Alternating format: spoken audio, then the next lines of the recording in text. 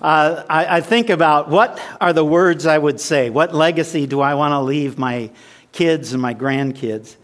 And you remember Sidewalk Prophets had that song, The Words I Would Say. It encapsulates how I feel.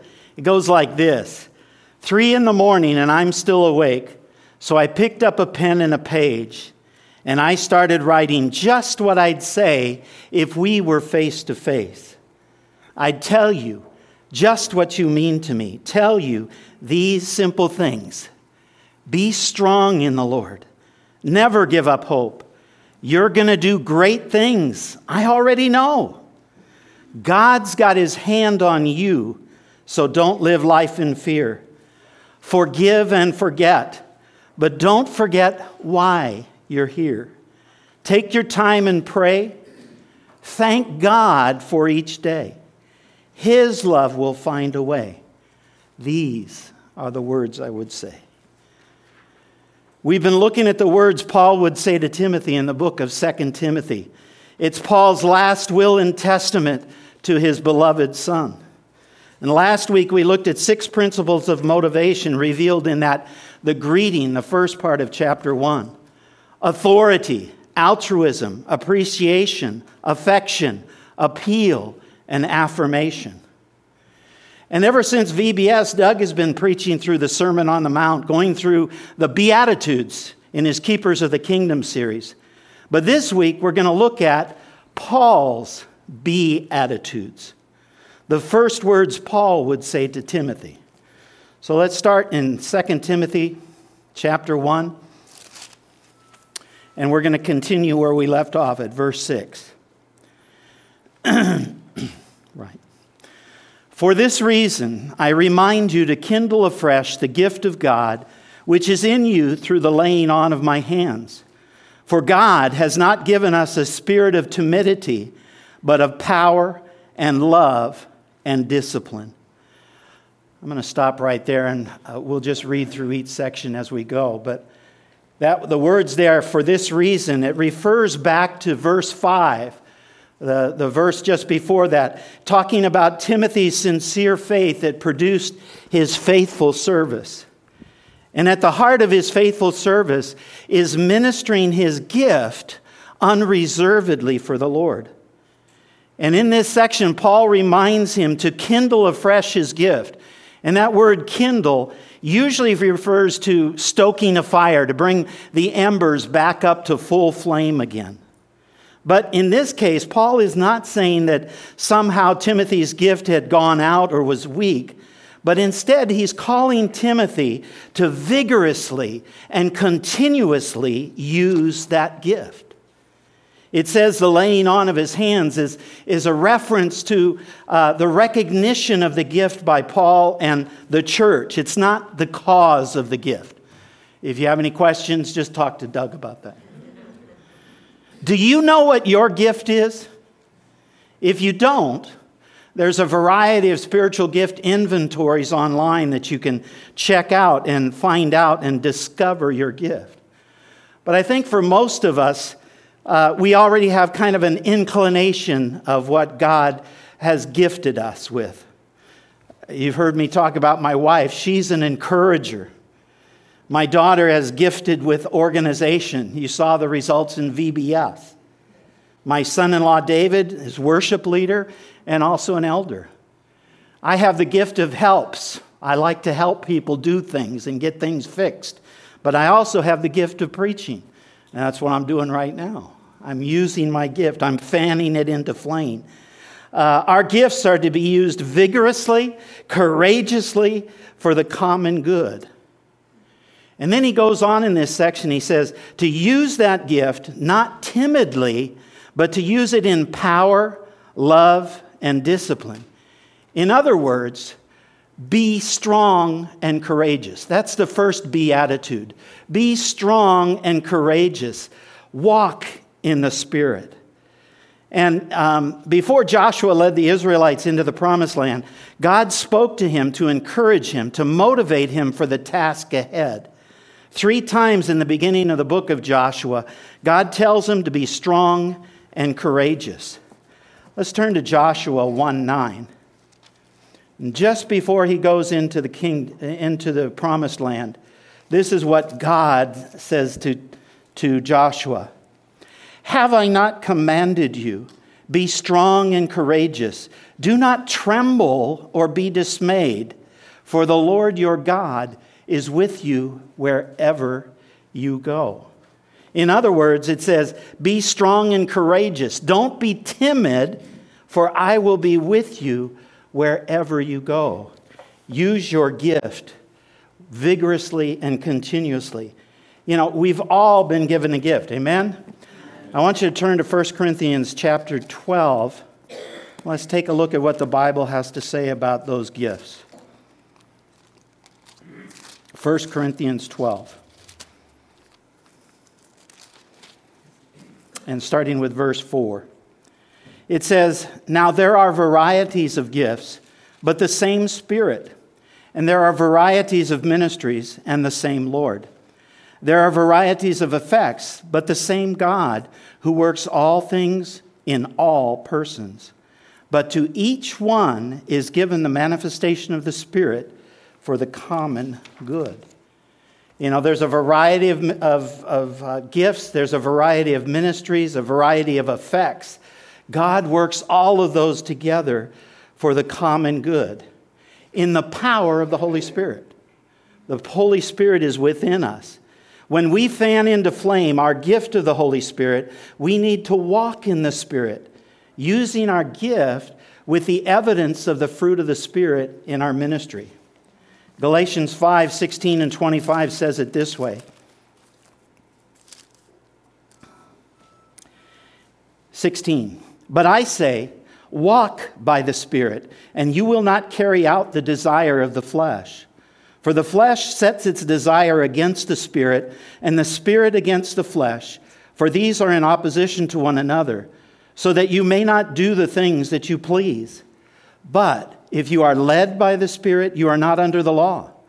Now the deeds of the flesh are evident, which are immorality, impurity, sensuality, idolatry, sorcery, enmity, strife, jealousy, outbursts of anger, disputes, dissensions, factions, envying, drunkenness, carousing, and things like these, of which I forewarn you, just as I have forewarned you, that those who practice such things will not inherit the kingdom. But the fruit of the Spirit is love, joy, peace, patience, kindness, goodness, faithfulness, gentleness, self-control. Against such things there is no law. So be strong and courageous, but also walk in the Spirit. Walk in the Spirit, and we will not carry out the desires of the flesh. Walk with the fruit of the Spirit evident in your life. All of the fruit, all of them together. It's one thing. It's not different. You get to pick and choose. You get them all. The fruit of the Spirit comes as a package deal. But it starts with love. Love that is able to conquer contempt and opposition by forgiveness and refusal to seek revenge. And with discipline, self-control, literally a wise head, making correct choices according to God's guidance. We need to walk in the Spirit, being daily filled with the Spirit's power, love, and discipline. And Timothy needed power to fulfill his arduous task.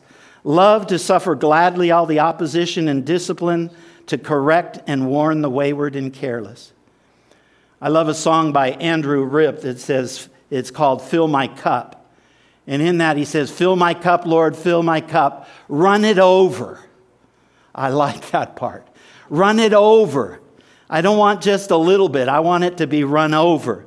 And that means to allow the Holy Spirit to overflow our lives, to drench our lives, and spill out on others. Amen? When we come and we walk in the Spirit, we need the Spirit to infuse us, to give us power. Be strong and courageous. Minister your gift vigorously and continually, and walk in the Spirit. Amen? That's what Paul is saying to Timothy. That's the first beatitude. The second beatitude, back in 2 Timothy, starts in verse 8. Therefore, do not be ashamed of the testimony of our Lord or of me, his prisoner, but join with me in suffering for the gospel according to the power of God. And first of all, he says, don't be ashamed of the testimony of the Lord or of me imprisonment. He was waiting to die in a Roman prison. He was just shortly away from execution, and people had abandoned them. When this book was written in AD 66, being a Christian had consequences. Paul was awaiting execution, and there was a universal criticism of the belief. There's a great misunderstanding about Christianity. There is animosity and rejection. Sounds a little bit like today. And he says to join with me in suffering for the Lord. And later in the book, if you turn just to chapter 3, verse 12, it says, indeed, all who desire to live godly in Christ Jesus will be persecuted. Hey, that's nothing new, right? Remember Doug's series on 1 Peter. And in that, he talked a lot about suffering.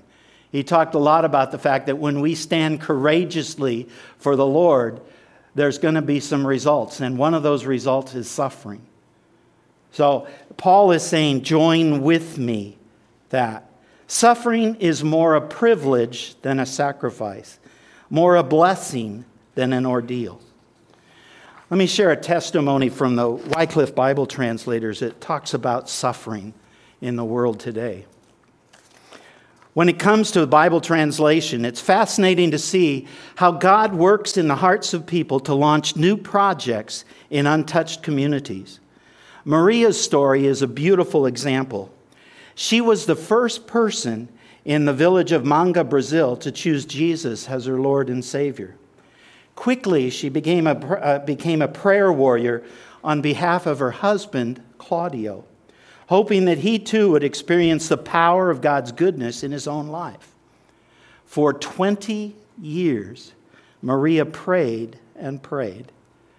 Claudio wouldn't budge until Maria fell ill. And at that point, Claudio recognized, he said he found himself crying out to God to save her. As Maria was mercifully restored to full health, Claudio recognized that it was Jesus who healed her, and he made a decision then and there to follow Christ. Soon after, he started a house church, which was frowned upon by most of the people of his community. He was persecuted for his faith and actions. He began receiving death threats, and he lost his job because of his faith. But a fire burned in Claudio's heart to share the good news of Jesus Christ with others. He would not be stopped. Today, Pastor Claudio is playing an integral role in translating the New Testament into Carapuna, his heart language. Considered to be an expert in the language, he's sought out by other people, native Bible translators, when questions arise. And he's a constant encouragement to the rest of the team. As of this writing, 40% of the Carapuna New Testament has been completed, and we praise the Lord for a lone believer who fervently prayed for her husband's salvation, and for a man who was not ashamed of the testimony of our Lord and was willing to suffer for Jesus. Paul says, join with me in suffering for the gospel. And then back in verse 9 and 10, in the first chapter, it says this, who has saved us and called us with a holy calling, not according to our works, but according to his own purpose and grace, which was granted us in Christ Jesus from all eternity, but now has been revealed by the appearing of our Savior Christ Jesus, who abolished death and brought life and immortality to light through the gospel. You know, this whole thing, Paul is reminding Timothy, remember your calling, remember your salvation. And he gives a brief synopsis in these verses of the doctrine of salvation. God sovereignly designed salvation. He sovereignly initiates, sustains, and completes your salvation. He has forgiven us, justified us, and has delivered us from sin and Satan. Amen. From death and hell. In every sense and in every tense, past, present, and future, God is our Savior. This is the gospel. Those two verses, the doctrine of salvation in a nutshell. And he says, remember those things. That's your calling. That's what you base your life on. You have to remember that. And later on in this chapter, he's going to remind Timothy to rest in the assurance, in the security of that salvation. And then he goes on in verse 11 and 12. For I was appointed a preacher and an apostle and a teacher. For this reason, I also suffer these things. But I am not ashamed. He goes back to that same idea of not being ashamed and suffering. He says, I am an example. I was called to be an apostle, to preach and to teach. But because of that calling, I have suffered greatly. And he was not ashamed. How much had he suffered? Let's take a look at 2 Corinthians. 2 Corinthians chapter 11, starting in verse 23.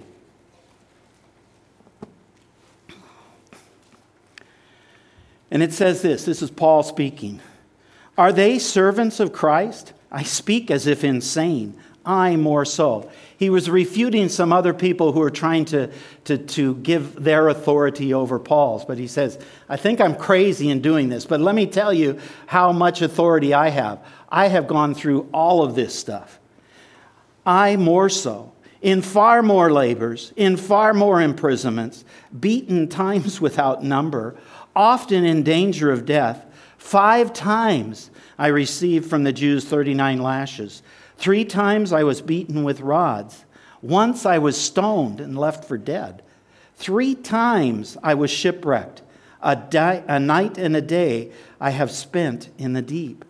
I have been on frequent journeys, in dangers from rivers, dangers from robbers, dangers from my countrymen, dangers from the Gentiles, dangers in the city, dangers in the wilderness, dangers on the sea, dangers among false brethren. I have been in labor and hardship through many sleepless nights, in hunger and thirst, often without food, in cold and exposure.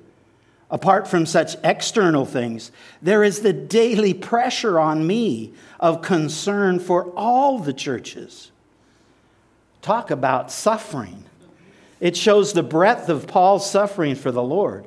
Paul had more than his fair share. Amen? Faithful ministry in the Lord's service is always bittersweet. It brings suffering and joy. It brings disappointment and gratitude. Johnny Erickson had this to say about suffering. We live in a society that doesn't know what to do with suffering. We do everything we can think of to escape it. We medicate it, mask it, surgically remove it, drug it, institutionalize it, divorce it, or even euthanize it. Anything but live with it.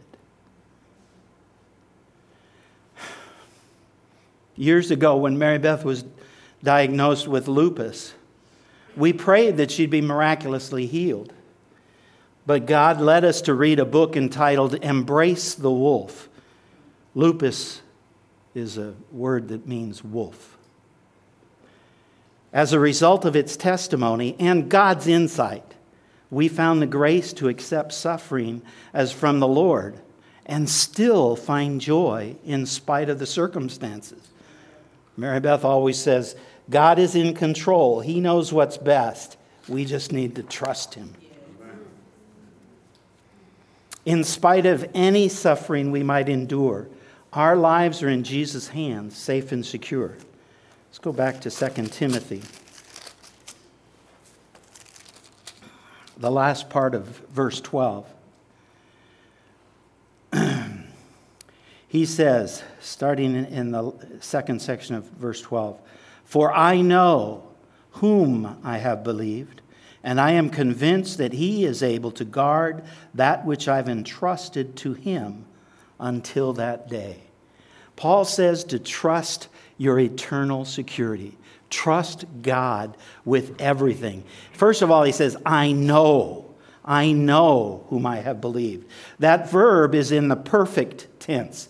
And that means that it's something that began in the past, but it will continue on and on and on. Whom refers to God the Father, God the Son, and God the Holy Spirit, 3 in 1. Amen? He is able to guard what he has entrusted, his salvation and his life, even in the midst of suffering. Another great passage that talks about who shall separate us from the love of God. Romans 8, starting in verse 35. Goes like this. Who will separate us from the love of Christ? Will tribulation or distress or persecution or famine or nakedness or peril or sword? Just as it is written, for your sake we are all being put to death all day long. We were considered as sheep to be slaughtered. But in all these things we overwhelmingly conquer through him who loved us. For I am convinced that neither death nor life, nor angels nor principalities, nor things present nor things to come, nor powers, nor height, nor depth, nor any other created thing will be able to separate us from the love of God, which is in Christ Jesus our Lord. Everybody say, Amen. Nothing will separate us from the love of God. We are more than conquerors. Amen? We can have joy in the midst of that suffering. We are eternally secure in Christ's salvation. God is in control. He knows what is best. We just need to trust him. Be not ashamed.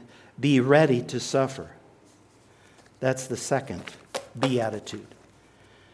And going back to the text, let's move on to verses 13 and 14. And this beatitude, let me read it to you. It says this, retain the standard of sound words which you have heard from me in the faith and love which are in Christ Jesus. Guard through the Holy Spirit who dwells in us the treasure which has been entrusted to you.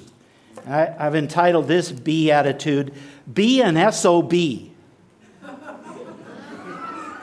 And by that I mean a student of the Bible.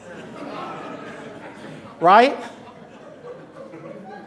Hopefully you're going to remember that over all the other. Anyway, be a student of the Bible. Retain the standard of sound words which you have heard from me. You know, we all know Paul was inspired by God to write most of the New Testament. God's word is our standard. We're living in the end times when many, many people do not hold to God's standard. If we belong to Christ, we will be secure. But if we neglect his word, our confidence in that security will waver. Sound doctrine leads to sound living. Chapter 3 of 2 Timothy, verse 16 says, all Scripture is inspired by God and profitable for teaching, for reproof, for correction, for training in righteousness, so that the man or woman of God may be adequate, equipped for every good work. Amen? You want to be adequate, equipped for every good word? Put the Word of God in your heart. Put the Word of God into your life every day.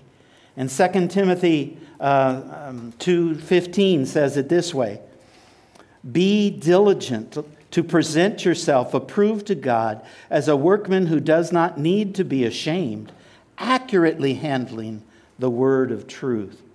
We're to study the Word of God diligently to show that we can handle the Word properly so that we will be approved by God. Be a student of the Bible. And finally, Ephesians 4 says this about studying and knowing the Word of God.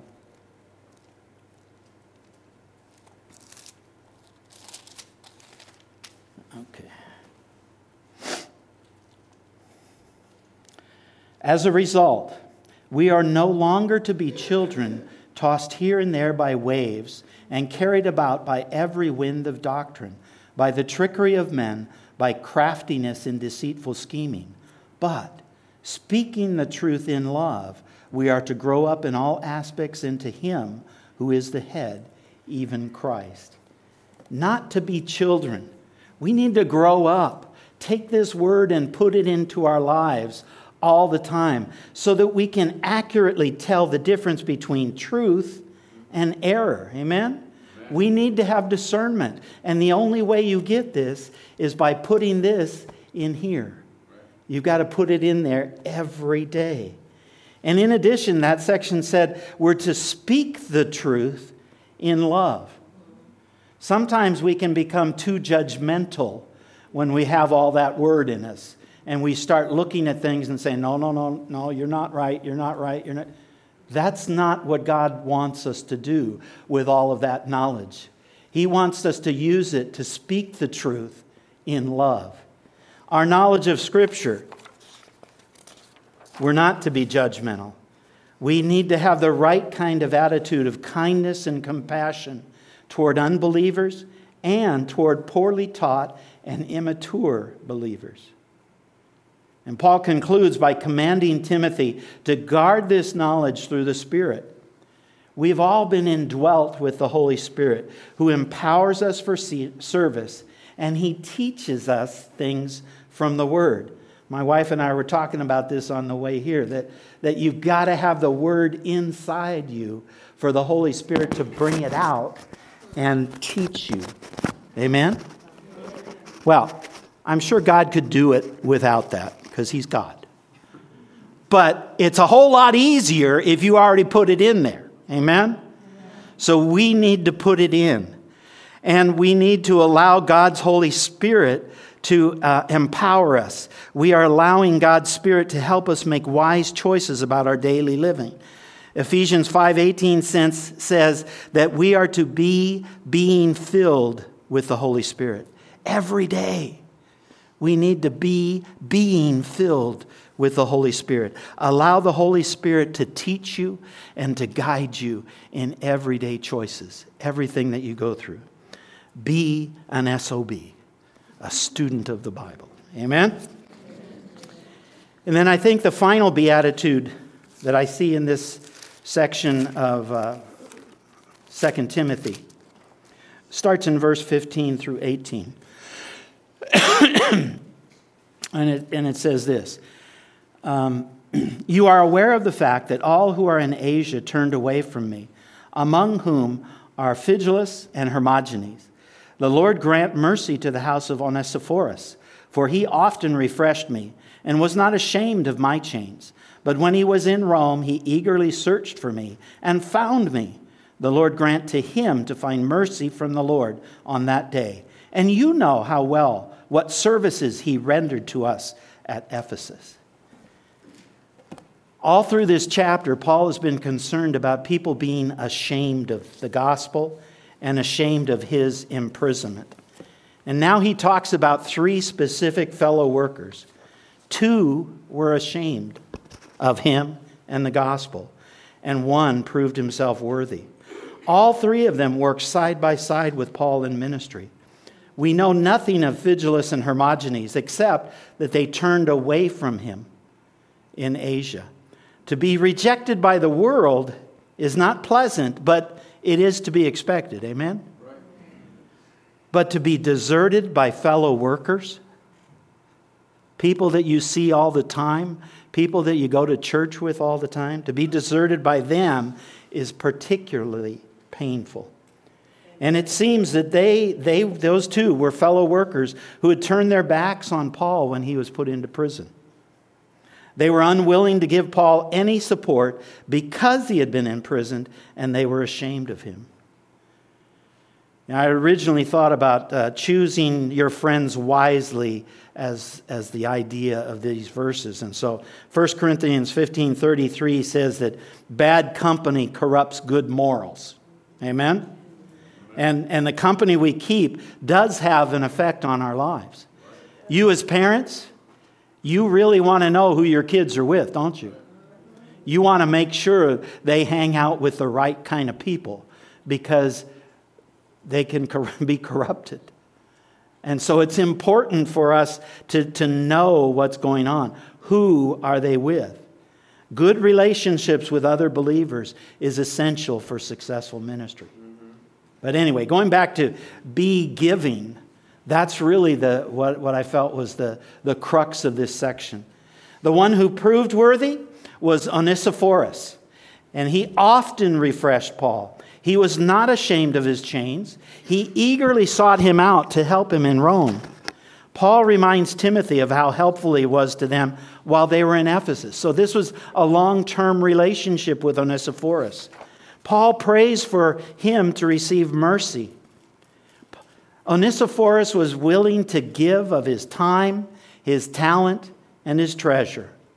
And we need to be more like him, looking for opportunities to give to those in ministry, to find a need and fill it. He was not ashamed of the gospel or Paul in prison awaiting the death sentence. How are you doing in this area of giving? How are you giving of your time, your talent, and your treasure? Are you at least tithing?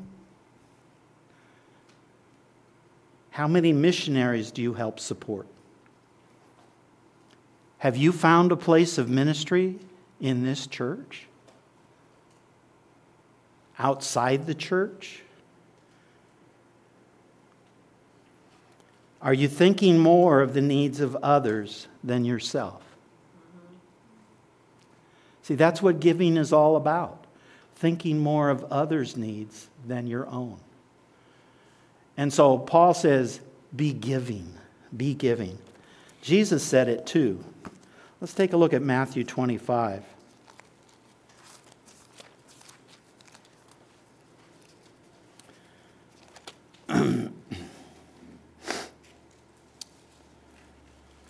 Matthew 25, 31 through 40.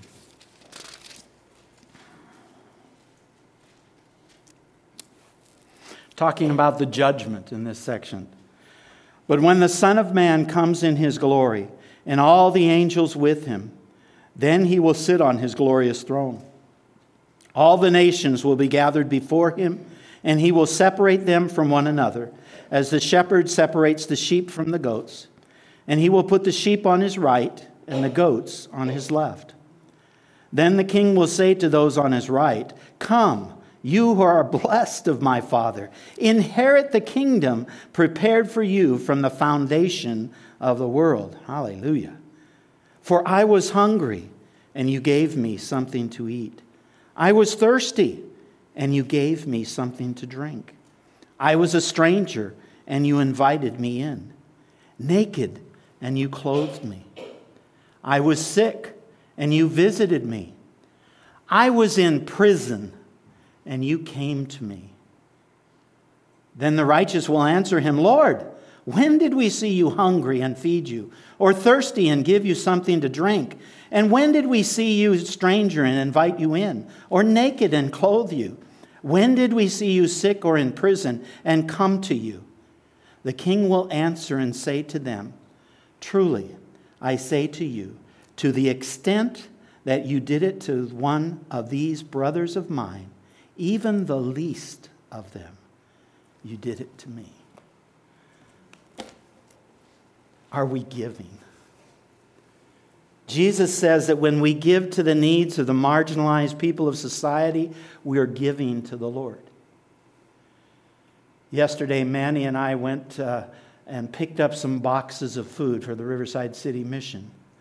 And we went around Moreno Valley delivering boxes of food to the elderly, to the sick, to the poor. And every time we got there, they were so happy to see us. And we'd ask them, "Can we pray for you about something?" And we'd get a chance to pray. The first person we were there, Manny, he was a Spanish speaker, so Manny just took over and did a great prayer. And the guy, he just lit up. He was so happy to receive Not just the food, but the prayer, the touch of God in his life. Are you giving? We need to find ways to give back to the Lord as Jesus would have us do. There's a variety of ways for you to give. You just need to choose one and start where you are.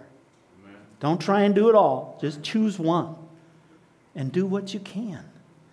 Be willing to give. Amen? Amen. So in conclusion, Paul's Beatitudes, the qualities of ministry that Paul is trying to motivate in Timothy's life and our lives, begins with a call to be strong and courageous.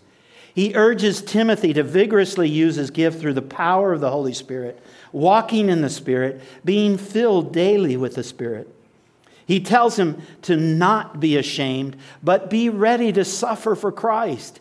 He says, remember your calling, your salvation. Trust in your security in Jesus. Thirdly, he says to be an SOB, student of the Bible. Thank you for remembering that. Finally, be willing to give in a variety of ways to meet the needs of ministry. We're to live our lives in holiness, looking out for others in love. Be willing to give of your time, your talent, and your treasure. Amen? Let's pray. Father God, we want to thank you for your word. We thank you for Paul's last words to Timothy. We thank you, Lord, for this section. We thank you for the other sections. Lord, we thank you that you want us to be more like you. And you give us all of these helps, Lord, to be able to know how to do it. Practical ways of becoming more like you. So, Father God, I pray that by your Spirit, Lord, you would superintend all of the things that have been said, Lord, and place it in our hearts as you will by the power of your Holy Spirit. We give you praise for it all. And everyone said, Amen. All right. God bless you.